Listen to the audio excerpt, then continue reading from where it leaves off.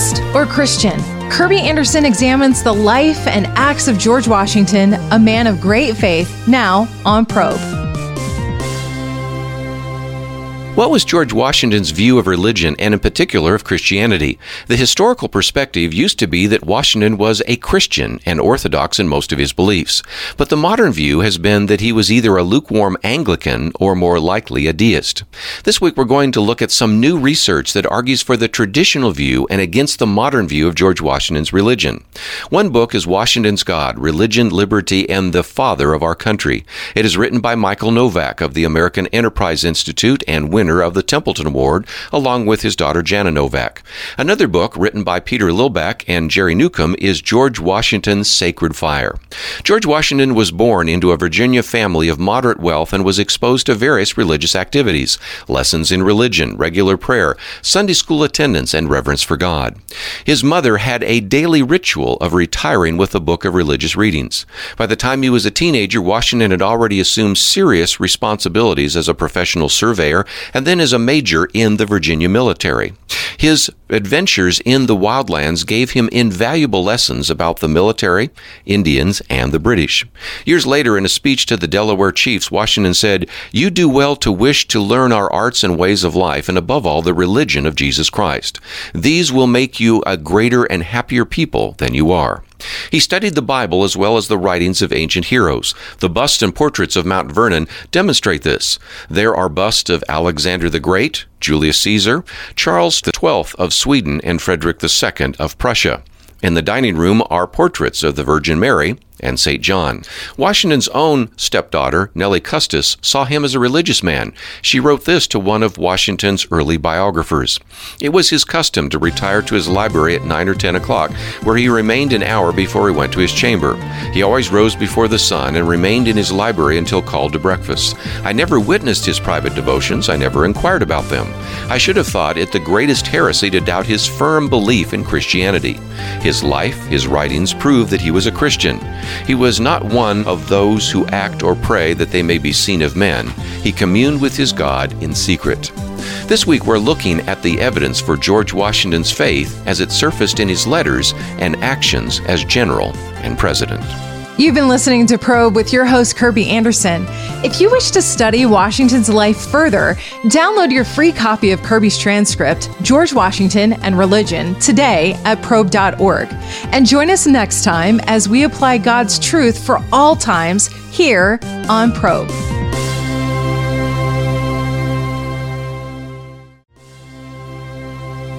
Pick up a book about George Washington written during the 19th century and you will probably see that he is described as being a Christian. However, if you pick up a book written in the last 70 years, it will describe him as a deist. Why the change?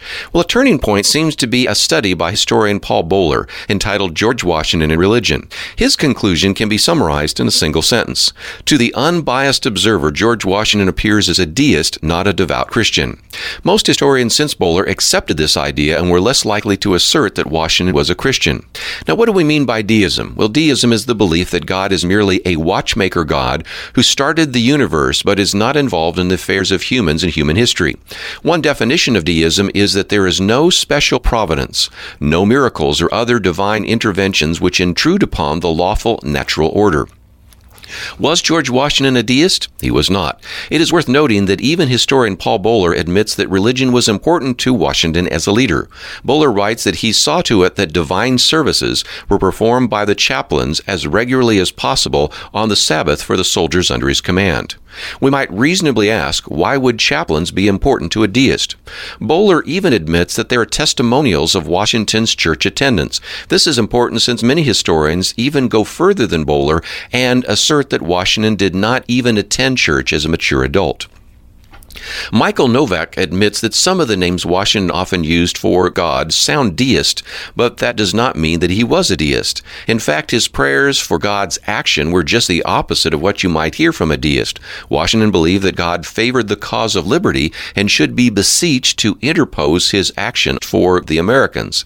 He called for public thanksgiving for the many ways in which Americans experience God's hand in key events in our history. Washington used more than 80 terms to refer to God. Among among them Almighty God, Creator, Divine Goodness, Father of all mercies, the Lord of hosts. The most common term he used in his writings and speeches was providence. When he did so, he used the masculine personal pronoun he. Washington never directly refers to God as an it, as he does occasionally with providence. God is personal for him. If we look at the history of the 18th century, there were many with orthodox religious beliefs who sometimes used the philosophical language of the Enlightenment. Washington was a Christian, even though he often used terms for God associated with deists. There has been some dispute about how religious America was during the Revolutionary War.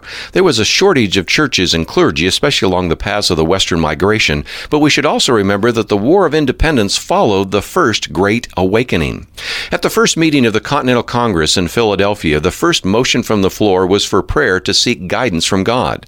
But there was resistance, not because of the prayer, but because of the theological disagreements among the members.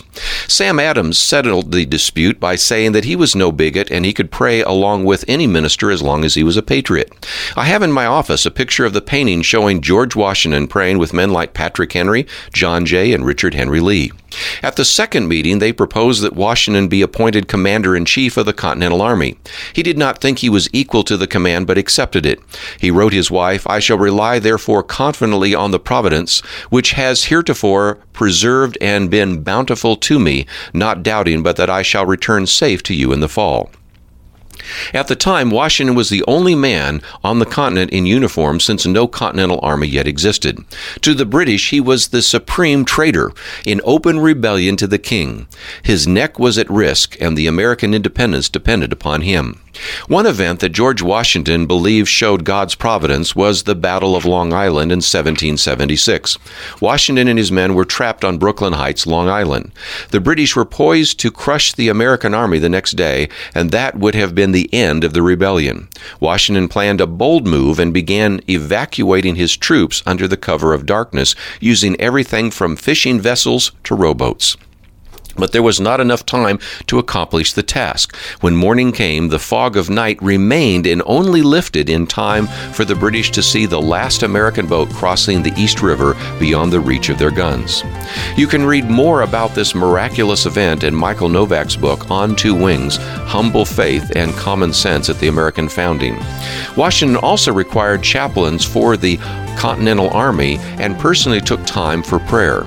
He forbade his troops under the pain of death from uttering blasphemies, even profanity, and he called upon them to conduct themselves as Christian soldiers because the people demanded it.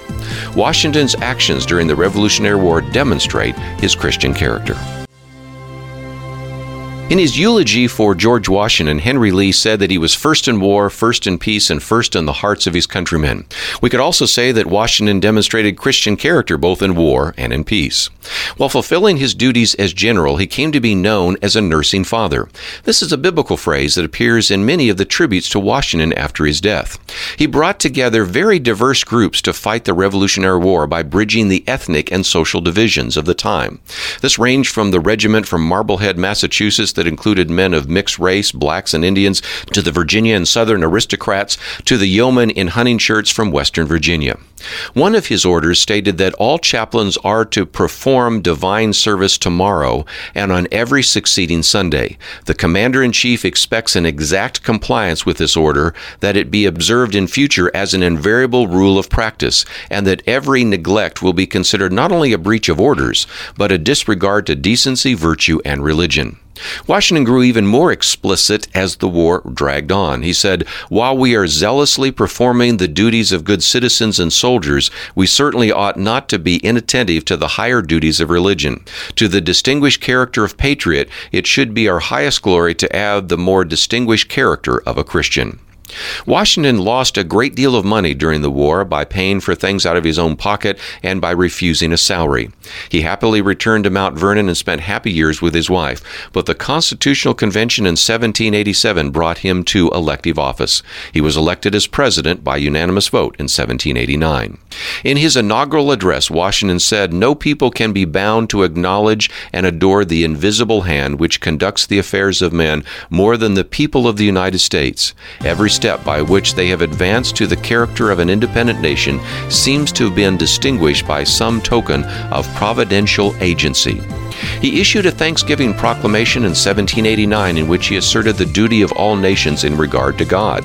His Thanksgiving proclamation of 1795 proclaims that there are signs of divine beneficence in the world, and in his farewell address he reminded Americans of all the dispositions and habits which lead to political prosperity. Religion and morality are indispensable supports. Washington demonstrated Christian character in war and in peace. This week we've been looking at George Washington's faith, and today I would like to summarize the arguments historians make. Those who believe that George Washington was a deist and not a Christian usually make the following observations. First, Washington never took communion at Sunday services. Second, he refused to declare his specific beliefs in public. Third, he rarely used the name of Jesus Christ in private correspondence and in public utterances. And finally, he believed in God and had an awareness of providence in his life, but it all seems like a Greek or Roman view of fate. Michael Novak's response to these observations is helpful. He says, all these objections have a grain of truth in them. Still, they are consistent with Washington's being a serious Christian who believed that he had a public vocation that required some tact regarding his private confessional life. Novak adds, it is not unusual for public men in pluralistic American life to maintain a notable reserve about their private convictions. They do not burden the public with declarations of their deepest beliefs, whose general force they trust their actions will sufficiently reveal. In the public forum, they happily give to Caesar what is Caesar's, and in the private forum give to God what is God's. What are some of the reasons to believe Washington was a Christian? Well, first, he religiously observed the Sabbath as a day of rest and frequently attended church services on that day. Second, many report that Washington reserved time for private prayer. Third, Washington saved many of the dozens of sermons sent to him by clergymen and read some of them aloud to his wife.